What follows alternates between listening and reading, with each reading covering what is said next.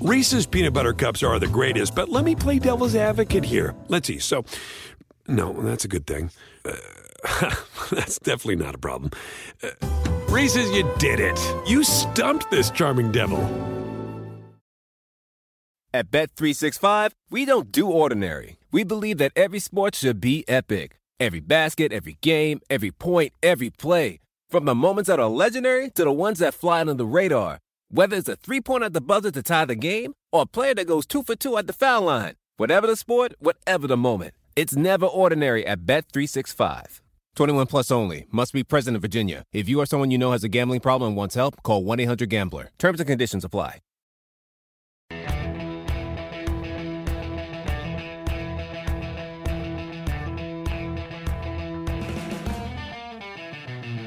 Hello, everyone, and welcome to the Roto World Baseball Podcast. This is the Tampa Bay Rays episode of our team-by-team check-in series, which will run all the way up until opening day of the 2017 Major League season. My co-host DJ Short and I are interviewing beat writers from around the country to get an inside scoop on roster makeup and other topics that might give Roto World readers and listeners an edge in their fantasy leagues, or at least get you caught up on where teams stand leading into 2017, changes that have been made, guys to look out for. You can find all the episodes on iTunes, Stitcher, Audio Boom, Google Play, and of course the Roto World website. We're covering all 30 teams. If you like what you hear, please subscribe and rate and review us on whatever platform you use. That really is a big help. In this episode, I talk with Mark Topkin of the Tampa Bay Times, who to me is one of the best beat writers in the country. And DJ and I follow all the beat writers, so I think we speak from some experience on that. Enjoy. Thanks for joining the podcast, Mark. So the Rays finished with just 68 wins in 2016, their lowest win total since 2007. That put them 25 games back of the AL East champion Red Sox at the end of the regular season. But their run differential wasn't in like Twins or A's or Phillies territory. And looking at this roster, I feel like it's a team that could be a surprise contender in 2017 if some things turn around, especially if they add another bat like a Chris Carter or a Matt Wieters, who are still free agents. Let me start off by asking you some questions about the current roster. Tampa Bay seemed to dangle closer Alex Colomé all offseason. There were early reports of interest from the Nationals, who I think would still like to add a late-inning arm. Do you think the Rays will continue to dangle Colomé into the spring and then the summer? And then as a kind of follow-up, even if Colomé isn't traded, who's next in line for saves in that bullpen? Well, I might quibble, Drew, a little bit with the word dangle, because I think, the Rays' philosophy, at least, as we've kind of come to know it over the years, has been, to be open-minded, to be opportunistic. So, I think they kind of, passively aggressively let it be known that they're willing to talk about just about every player. They tend, historically to, sell high when they can. And depending on how confident you are in Alex Colomé repeating what he did, he might be a pretty good sell high candidate. So I think they will listen. I think they did listen throughout the winter, but I do think that their thought process is, given where he is contractually and control-wise, it would take an enormous package. Yeah. And that's, tends to how they do a lot of these deals. They start really high and work their way down. So I do think they'd be open to discussing it. I don't think, and I'd be surprised given, they're continuing to publicly say, even after trading Forsythe, they feel like they can put a team out there that can contend. And if they did trade Colomé, looking at it right now, I mean, realistically, they would be hoping Sean Tollison, who they signed, who had 35 saves for the Rangers in 2015, hoping he can bounce back and get into form. I mean, he'd certainly be a candidate for that. Xavier Cedeno is their most experienced lefty. He seems more suited for kind of that middle 7th, 8th inning kind of role. I don't know that he would be the guy. And one guy to keep an eye on for the future, I don't think he'll be racking up a lot of saves this year, but they really think has a potential is Ryan Stanek, their number one pick from a couple of years ago. They've converted him to bullpen. He'll be in camp. He'll get a look there. And, wouldn't be surprised if at some point he's up and starting to pitch in a little bit later innings. I'll ask a similar question of starting pitcher Chris Archer. Teams like the Dodgers, Astros, and Braves were connected to him this winter. Do you think Archer's going anywhere in 2017, or did trading Drew Smyly to the Mariners kind of extend Archer's stay? Or are those even connected at all? Yeah, I don't know that they're connected in the sense that if the Rays, feel like they're in a position to trade somebody, they're typically going to do it. I mean, you could make the case that, they still traded 2 starting pitchers this offseason, Matt Moore on August 1st and Drew Smiley, when they did. But really, 2 veteran guys traded out of the rotation, mostly after last season. So I don't think they're necessarily connected. I do think, similar to Colomé, as you said, a similar question, I have a similar answer. I think, again, their ask would be really high. Archer's contract is very team friendly. It's like 5 years of control for like $35 million, something like that. That's a remarkable bargain. But there's a little bit of a gamble here. I mean, the Chris Archer coming off of 2015, you would say they'd never trade him. And then, we put him on the cover of the Tampa Bay Times special section, the new face of baseball. We thought this guy, all-star season, incredible personality, good-hearted, public image. It was really going to take off. And he had a bad year last year, and I've heard it broken down, and the Rays have obviously a lot of smart people, and I've had it explained to me that, they've isolated 5 pitches that made the difference in his season, that, 5 pitches that obviously became home runs, and, that inflation of his ERA, that reversal of his 1-loss record, that effect on, some of his other stats, could have arguably made a difference in both the obvious and, under the hood stats. So, I think their gambling is that Chris Archer, he could pitch similarly to how he has the last 2 years and have much more of a statistical reflection similar to 2015 than 16. So I think they're banking on him pitching better, but I just don't think a team's going to give them the value that they see, of course, in a incredibly good Chris Archer for those contractual terms. Right. He's still a very popular fantasy guy because of the strikeouts, obviously, and I would expect some better luck for him this year. Let's move on to the Rays signed Wilson Ramos to a 2-year, $12.5 million contract in early December. He's a guy who might have challenged for $80 to $100 million this winter as a 29-year-old free agent catcher had he not suffered ACL and meniscus tears in his right knee on September 26th at Nationals Park. Do you have any information on how his rehab is coming along, what the target date might be for his Rays debut, and kind of what the plan is for him on what looks to be a bargain buy low type of deal to me? Yeah, I mean, I think for the Rays, if this works out, and obviously that is a huge if, but if this works out, if he gets back, contributes this year, and is fully recovered and has a Wilson Ramos type of 2018, this could turn out to be a really brilliant move and a very cost-efficient move by the Rays because they're going to pay him less for 2 years, as you alluded to, than he would have gotten on any type of annual basis on a much longer term. So the plan, and I haven't talked to him in the last few weeks, but he was available earlier in the off season. And obviously he said, the rehab's going well, but he was talking about a May return sometime in May, at least hitting at the big league level. And I think that's what you'll see. I think the plan, the way I've heard it, and again, it's all subject to change and how he does, but they're going to get him through the minor leagues. They're going to rehab him. They're going to have him catch in the minor leagues. But, they also realize that he'll be available to hit sooner than he'll be available to catch. So it's going to be a little tricky, but I think the idea would be to get his bat back in the lineup maybe as soon as May, whether that's May, 1st, 10th, or 30th, and then let him ease himself into catching. Now, how does he do that? Does he have to go back to another minor league rehab stint and catch his way to where he gets, build up 4, 6, 8 innings like you'd see in spring training, or does he just do that at the big league level? But I think, until July or August, he will not be catching, certainly on like a regular basis, back-to-back games or anything like that. So it'll be tricky. The Rays might end up having to carry 3 catchers, in that later part of the season once he gets back. And, you alluded to this. We've speculated as Matt Wieters a possibility for them. And, that would almost give them like a hybrid combination there. 2 guys who could almost alternate catcher DH type of thing. Right. And maybe Wieters will accept a 1-year deal at this point. And then Ramos kind of takes over as the regular catcher in 2018, enters the free agent market as a 31-year-old catcher and can still kind of hit it big. Let's move on to Alex Cobb, who finally returned from Tommy John surgery last September and went on to allow 22 runs, 21 earned in 22 innings, covering just 5 starts. It's not what the Rays probably wanted to see from a guy who's basically missed the last 2 years. Is there reason for optimism with Cobb that you see? He was a high-round fantasy draft pick leading into the 2014 season and really seemed to be nearing ace status before the elbow blew up on him. Yeah, I think you're right in that, and I think he was nearing that. I mean, the only asterisk I'll put out there is he's never really pitched through a full season. I mean, there's been an injury that's cut short every season at the big league level.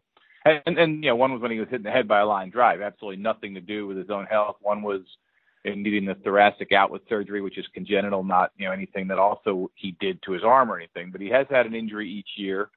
I think you can see a little better in those 2016 stats than they look. I mean, watching him pitch, he had a good game, he had an okay game, he had a tremendous game in Toronto. That was the kind of the signature moment. He walked off that mound in Toronto, and I think at that point, he felt, and the Rays felt, this guy's back. He's going to be that good again. Mm-hmm. And then I think he just ran out of gas, and he finished poorly. He probably shouldn't have even made the last start he made. It just was not a good effort. It wasn't a good look. So I think the Rays are confident. He's confident. And if you want to read tea leaves a little bit, there was some interest in Alex Cobb this offseason from some other teams. And I would have been surprised if the Rays traded him because the value will be much higher later in the year. But if they didn't have confidence he was going to pitch well, I think they would have dealt him this offseason. Yeah. A guy I'm trying to buy a lot of shares of this spring in fantasy leagues is left-handed starter Blake Snell, who entered the 2016 season as one of the top prospects in baseball and went on to register a 3.54 ERA and 98 strikeouts over his first 89 major league innings. But the walks were brutal, 51 of them in 89 innings, and he finished with an ugly 1.62 whip. Is there reason to believe he's going to improve his command in what will be his sophomore season? Snell was always a high walks guy in the minors, but he looked to be making some strides in that department as he moved up the ranks of the Rays farm system. Yeah, I think, and some of this is more anecdotal, and I know, from a fantasy standpoint, sometimes you're sticking more into the hard numbers, but talking to him and just kind of hearing him explain himself, I think what happened is he stopped challenging guys at times last year. They can all talk a good game, and, I grew up watching this guy. I grew up going to games, in his case, in Seattle. I did this, I did that. But once I'm at the mound, it's no big deal. But I think, he did admit a couple of times, Blake Snell did, where, he was maybe giving, not necessarily in all, but giving too much credit to a hitter. In other words, he wasn't being as aggressive as he should be. Thus, he was falling behind. Thus, as you say, the walk ratio was terrible and things like that. So I think the physical stuff is there, but I think for Blake Snell, it's going to be a mental adjustment in year two as much as anything. Yeah. Brad Miller, as somebody who watched him on a daily basis last year, speaking of you, how real was that power output? I mean, we suddenly got 30 home runs and 81 RBIs from a guy who had never hit more than a dozen home runs in a season leading into 2016. Yeah, I mean, he hadn't even done this in the minor leagues. Which, right. That always amazed me. That's just one of those quirks of baseball. When a guy does something at the big league level, he didn't even do at the minor league level. Part of that was a physical adjustment. He went to a little bit of a Josh Donaldson-style leg kick, and I think it really allowed him to cut loose on the power, and I think he became a little more selective, and whereas Brad Miller in the past might try to take some pitches, the other way and hit some pitches that he shouldn't hit, I think he had some pretty good plate discipline, and that when he saw the pitch he could unload on, he did exactly that. And he had a few warning track balls that were caught too. So, that 30 in a different ballpark, Tropicana Field, not obviously being a power-friendly ballpark, right. He might have even done a little better. Now, do I think he's going to do that again? I'm not so sure of that. I mean, there was there was a little bit of playing with an edge last year. He got moved from shortstop to first base. He didn't like that.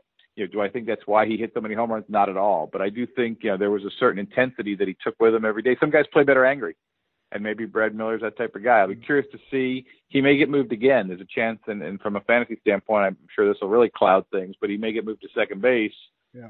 And play a lot of his time there. So he could be eligible at a number of different positions. Yeah. So I'll be curious to see if that power is sustainable and if teams start pitching him differently too. I mean, he wasn't a guy that a lot of teams would have really worried about in their game planning pre-game.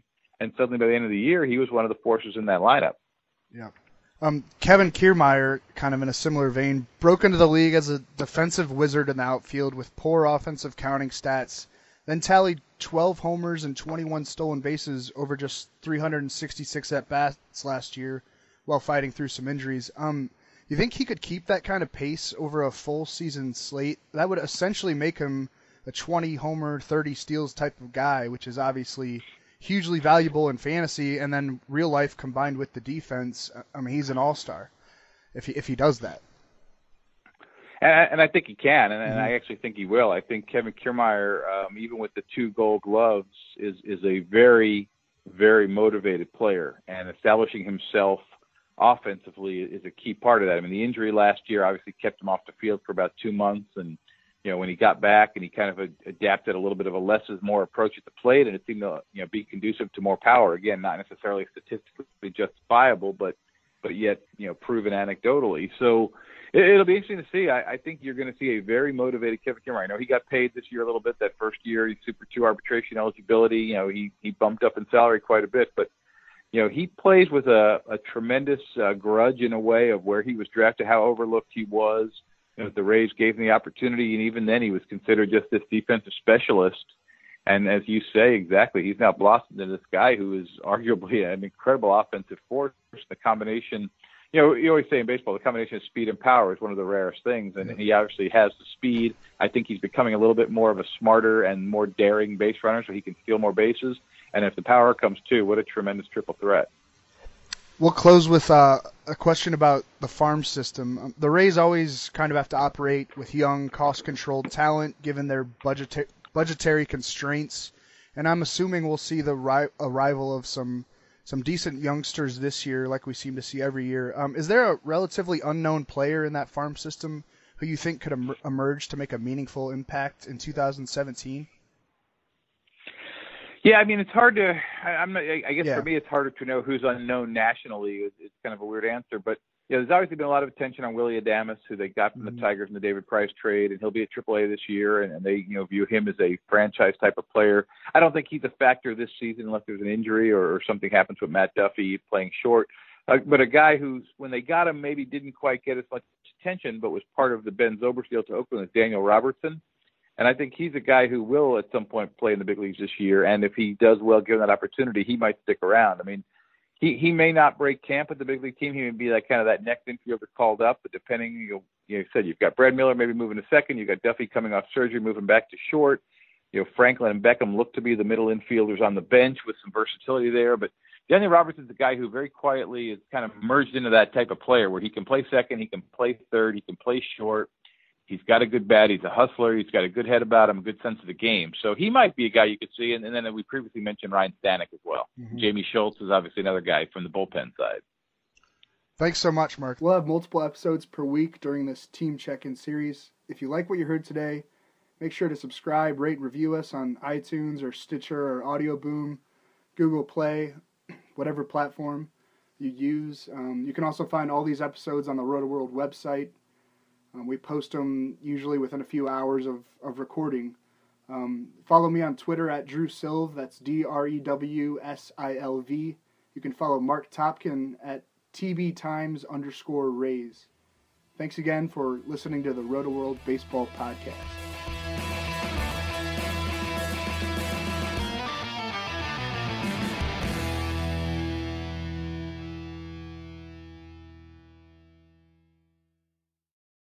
Reese's Peanut Butter Cups are the greatest, but let me play devil's advocate here. Let's see. So, no, that's a good thing. That's definitely not a problem. Reese's, you did it. You stumped this charming devil.